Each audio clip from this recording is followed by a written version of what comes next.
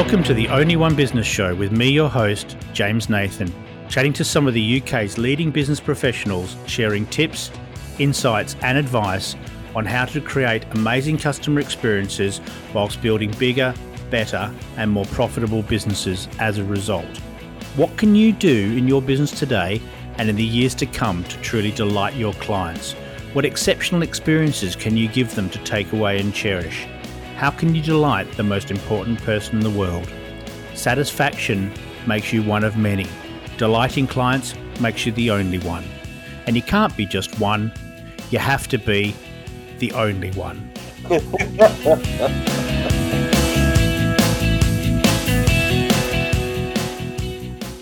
Hello and welcome to the Only One Business Show with me, your host, James Nathan. And today I've got a fabulous guest for you, and I think you're going to really enjoy his view of the world. He's a man who suggests that setting realistic and achievable goals does not work, and works around a credible principle called the massive goal principle. He's an interesting man in that he spent his life working with a variety of people, but a lot of the time with school kids, with kids who and young adults who are coming out into the world. He's hosted various different shows on lots of different topics.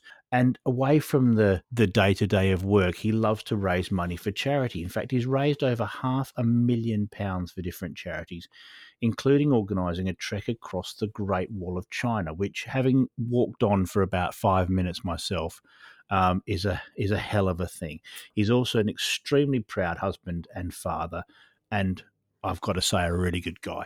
Please welcome David Hyner. David, how are you? I want to meet this guy, James. He sounds great. He sounds awesome, doesn't he? How are you? So what massive goals do not work? What do you mean by that? Yeah, well, everyone who has ever read a book, been on a course, been sent on a course, or seen speakers talk about goal setting, they're always taught realistic and achievable targets, or the buzz phrase is SMART. Yeah. Specific, measurable, achievable, realistic, time-focused or time-bound goals.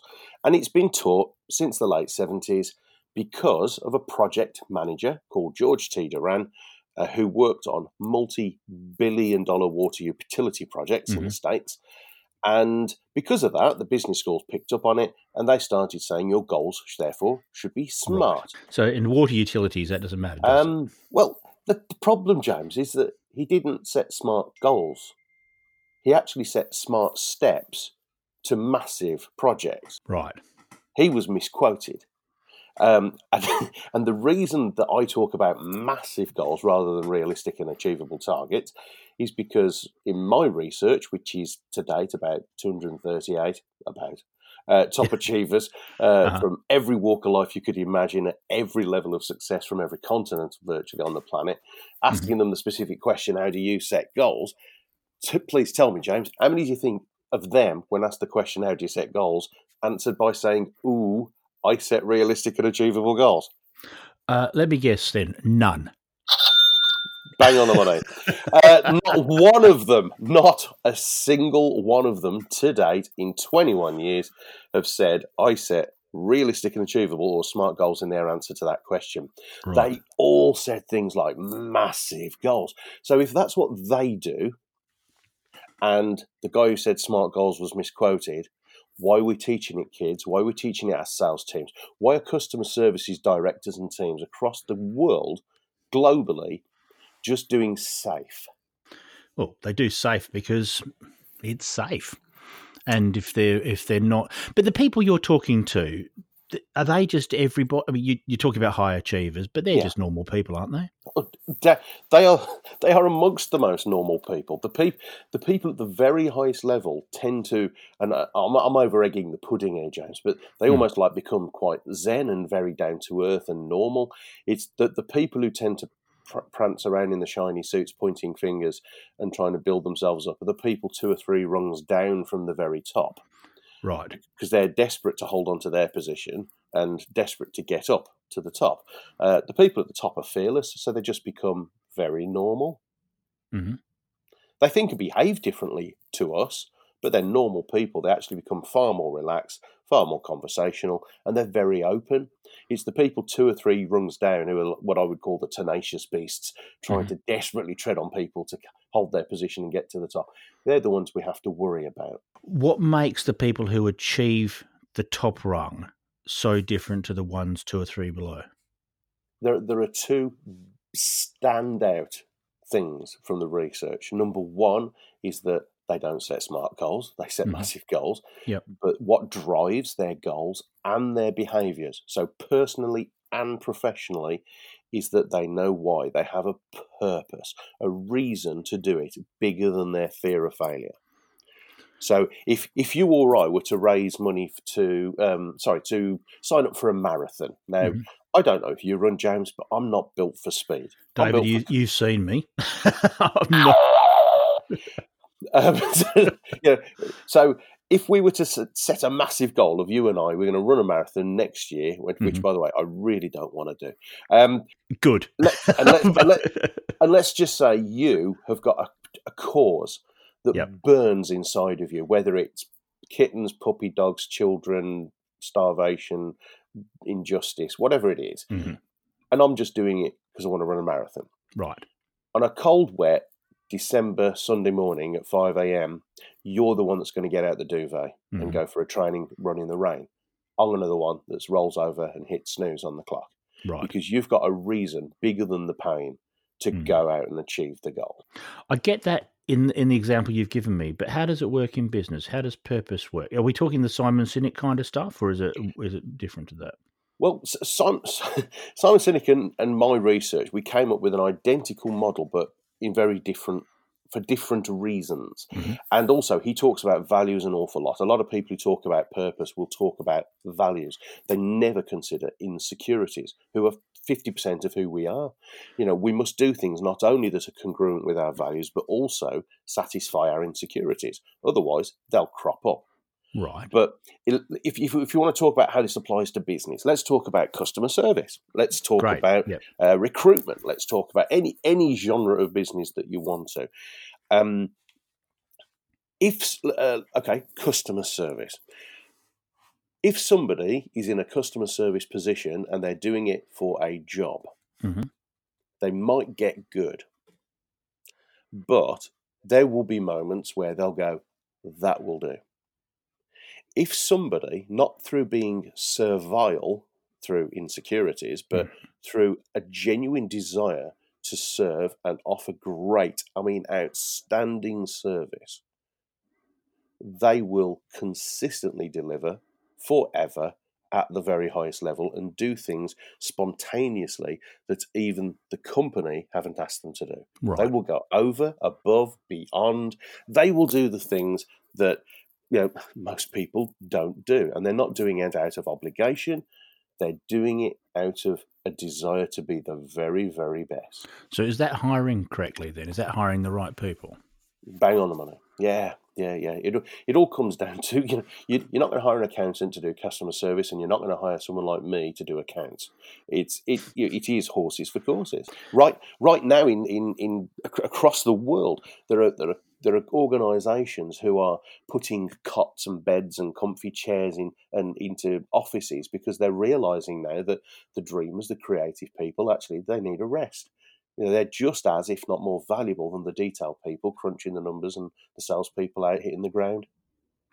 I'm really fascinated by that cultural thing because I see so many different types of businesses, and we look at the big starry businesses who have I remember going into Google in London, and there are. It is exactly as you expect it to be. There are table tennis tables, and there are healthy eating things, and there is a place for the band to play, and there's all that kind of stuff. And smaller businesses look at that and think, oh, that's really cool, we'll do that. But that's not aligning with their own business, is it? That's just copying someone who's successful. Well, again, that's the difference between a purpose and a goal. So there's a smashing guy who's got a great business up in the north, and it's called Casato. Right. Casato make funky, high-end designer, what he calls baby furniture. Basically, cots, prams, car seats. Right? Yeah. But it's funky stuff, really high-end. And his passion is to rid the world of boring baby furniture. Now, he put a playroom in for the staff. Now, as you quite rightly said, you can go to some offices where it's like a beanbag, a dartboard, and a microwave that hasn't been cleaned in 3 weeks, and that is not a playroom. Yeah. This guy dedicates a whole floor of his office, and it is, honestly, if you and I were to walk in there, we could spend a week and not get bored. It is insane. What was that Tom Hanks movie with the toy? Was it called Big? Yeah, big. Yeah, better than that. Right. It's better than that. Wow. And if you go upstairs to the playroom, you have to come down using the slide. Fantastic.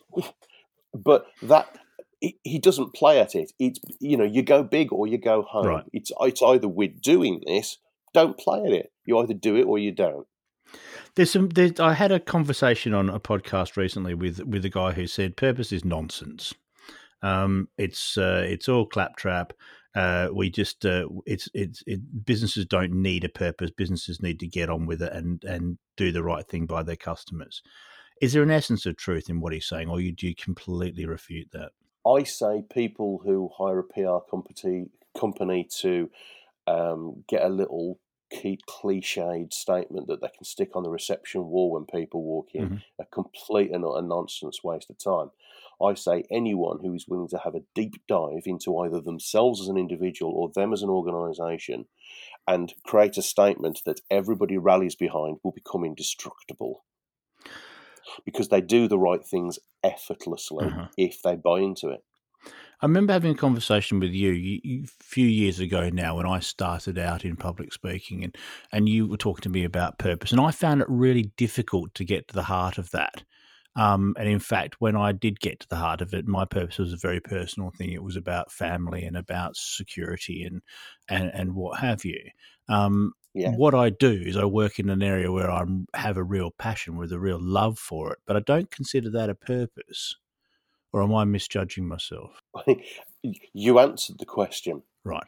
Your passion is security for you and your family. How are you doing that? Through your business. Right. So you are not going to provide security for you and your family by being average and half-cocked in your business. Oh, no, absolutely not. And, but I also believe that, that people who have a kind of taste for running businesses will look for opportunities. They'll look for positions where they can exploit a marketplace. They'll do that naturally because that's something they enjoy doing, but it doesn't necessarily fit into their purpose. What I wonder is, some businesses have a much bigger purpose. Their purpose is to produce enough money that they can then give enough money to a charity, for instance. And that to me sounds very sensible and very reasonable, but it's not everybody's style. Can I give you a business example? Please. Okay.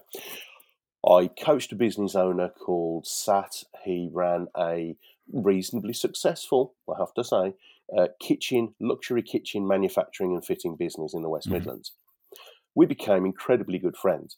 And every time I did a charity event, without asking, he would hand over the desk to me or the pub table, a blank cheque. Now, he would write a figure on, which was always a minimum of 4 numbers. And he would say, just fill the name of the charity in.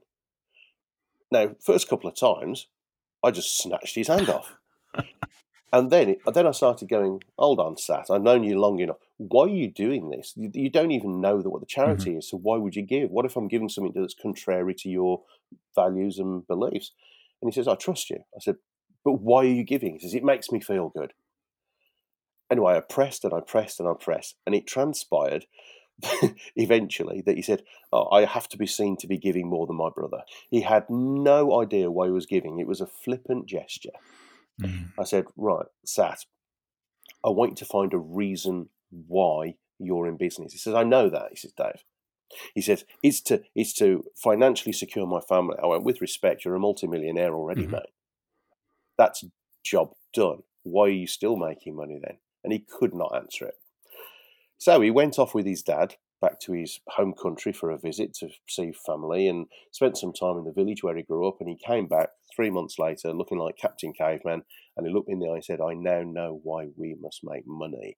And in the pit of a reception, in the pit of a recession, when all of his competitors were falling off a cliff, he doubled his turnover, massively increased his profit, and flew. Why? Because he came back, turned to his family and all of his staff and said, for every, when we reach these figures every single year, this is what we're going to do. Are you with me? And they bought into it and they flew. Forgive me if I don't say the words correctly, but Napoleon Bonaparte, there's a quote that he says, which is, "I give my men a ribbon and they will die for me." All we need to find is that ribbon for ourselves, for our businesses, for our teams. All we need to do is find the thing that gets people up and at it. We've all got the buttons. We just don't know how to press them. And that involves a bit of work, a bit of effort. I can totally understand and accept why people would disrespect the idea of having a purpose. It's because frequently these people are terrified of looking at themselves properly. Right. They love looking at their values. That's sweet. That's easy. That's nice. Ego stroking stuff. Yeah, well, let's look at the dirty stuff. Let's find out your insecurities, because whether we like it or not, that's who we are as well. And if we understand them, they become a strength because we can use them in decision making. I firmly believe that businesses are very good at looking at the good stuff and patting themselves on the back. I don't think businesses, a lot of businesses anyway, are good at looking at the bad stuff. And the negatives is where we improve. The insecurities are where we look for what we need to do next to change and to become greater and become better. And the more we look 100%. at negatives, the better our businesses get. There's a fantastic quote from one of Gordon Ramsay's books where he talks about reviews and customer reviews and says, it's all well and good to get the nice reviews where people say it was wonderful, but we know we're good. What I need to look at is what's bad. And he doesn't look at any reviews that are good. He doesn't care. He just wants to see the negative reviews and look for patterns. And if you can find one bad review, that's no good. 2 bad reviews, exactly the same problem. There's a systematic error, and they need to fix it. And I think that's quite thank you. I think that's a really neat way of looking at things. We only get better by changing the things we're not good at. We can get better at the good things we're good at. But flipping back to goals and setting those massive goals, is there a way that people should start to think about that?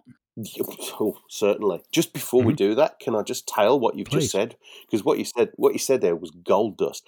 But there's a layer of cream on the top that is huge value for any company or team that invest in looking at purpose, which is they get higher staff retention, higher staff morale, higher output and efficiency, which means less stress, more money in the bank. Well, that's great for everyone, isn't it? It's a win-win chicken dinner, isn't it? It's you can't. How can you lose, really? So back to your question. How can people look at the idea of massive goals? Well, again, it stems from having a purpose, because when you're purpose-driven, you naturally and more confidently look bigger. You just do, because you're more courageous, you're slightly more bulletproof, and so you look bigger.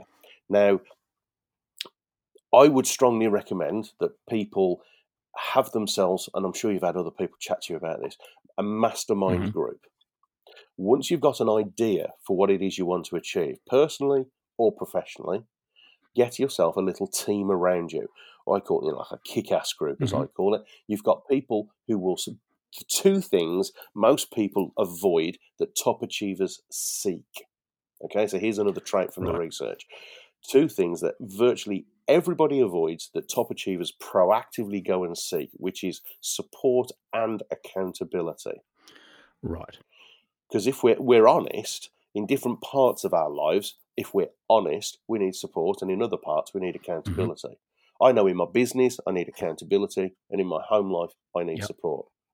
And I'd be lying if I said I wasn't. So when we get the right level and quality of support and accountability in our business, in our lives, we fly, because you can't just tell a sob story. Oh, I haven't got that done this week because people will look at you and go, not good enough, step up. because they're fearless, because they've got your best interest at heart. Yeah. And I would strongly recommend that you don't have friends in your Mm-hmm. group, because it turns into a fireside chat. Everyone is too nice to tell you the truth, and you must have people with different skill sets, Right. and they must be at or above your level. And when you talk about different skill sets, there's it's different mindsets, isn't it, that you really want? Do you want different views? Valid point. Yeah. What in my I was in a mastermind group until about 2 years ago. It ran for 3 years, which is quite a long time for a mastermind group. And I had the people in my group who were lovely people, but they challenged me to my core. I mean, at times genuinely scared me, because they were financial people, they were high-end technology people.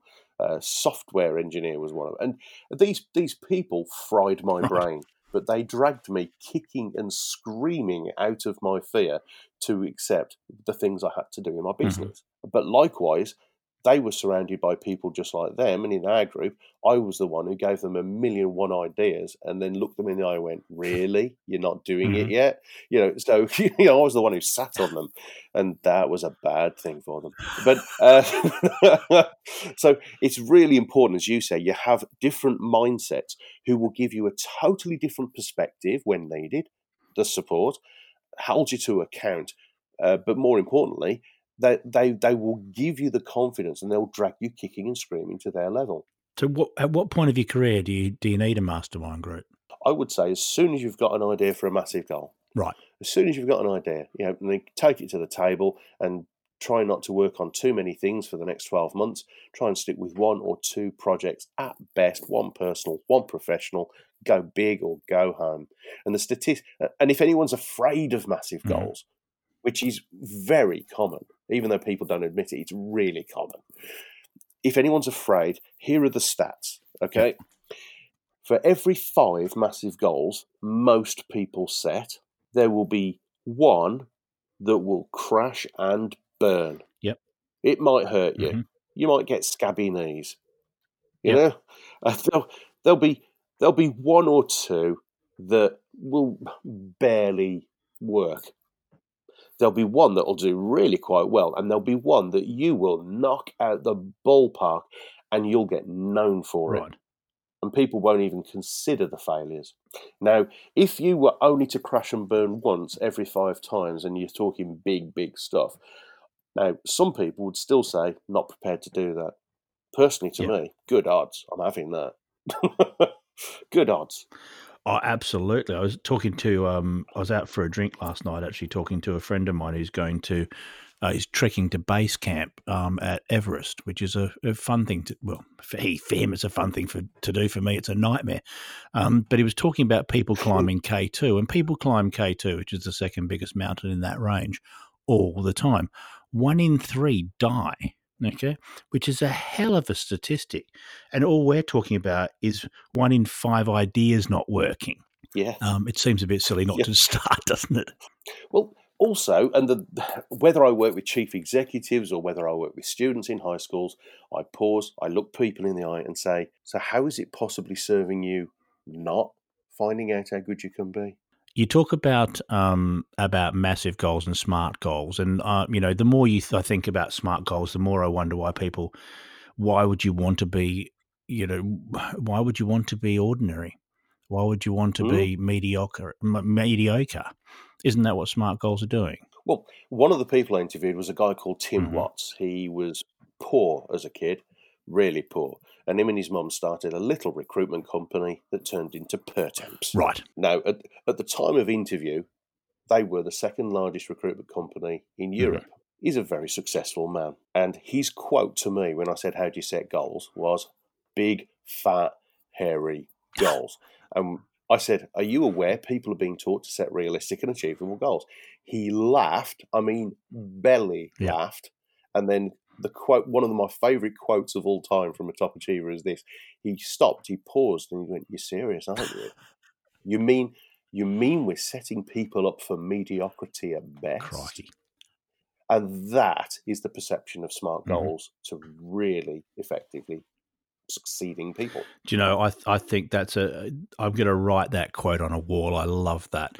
I talk a lot about satisfaction surveys, and I think it's the same thing. When people go to a restaurant or they go to a business or whatever it might be, and we send them a thing saying, how did you find the service, and how did you find the quality of our product, and blah, blah, blah, blah, blah. And it's always a 1 to 5. And, and they call it a satisfaction survey.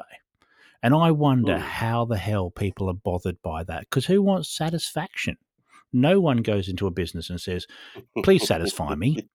My favourite quote I use a lot is, you don't go to a restaurant, run outside and call your mum and shout, Mum, I had such a satisfactory meal. Do you hell? It's the same thing, isn't it? It's said, if you're not trying to achieve the absolute best you can be, why bother? 100%. 100%. I mean, if you like your quotes, here's another one from world-renowned marine design engineer, 12 times world powerboat racing champion Jules Morgan. This is clinically one of the most fascinating minds I've ever met, and I'm proud to call this guy a mate. He said, realistic and achievable goals do not work. He says, can you name me anything at all of man or womankind's greatest ever achievements that even would have started if they'd have set realistic goals? And when I asked that of any audience in the last 19 years as a speaker, speaking to 50,000 people a year most years, there is just this awkward silence. You've achieved just like that one. I was going to say, I'm trying to give you an awkward silence, but you've achieved a lot of stuff, Dave. I mean, I know that, and you're not a boastful guy, but there are only 16 people in the Professional Speakers Award of Excellence group, and you're one of those, and that's a wonderful thing. What's next for you when you achieve such great stuff? What do you do then? I have massive goals. You have to walk your talk.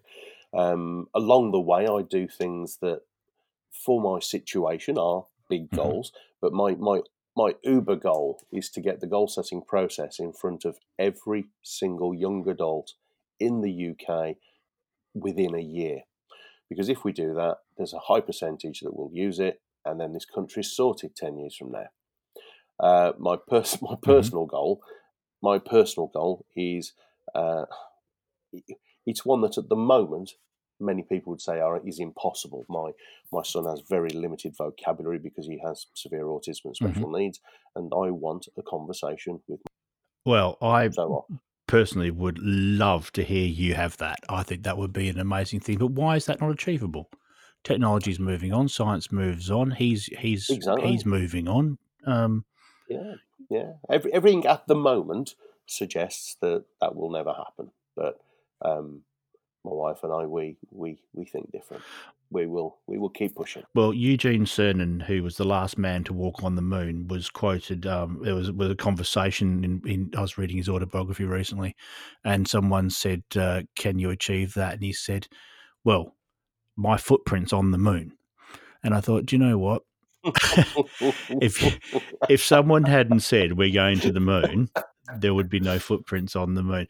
You said something back then, though, while you were talking, that I thought was really important. You said, for my situation, setting goals outside of your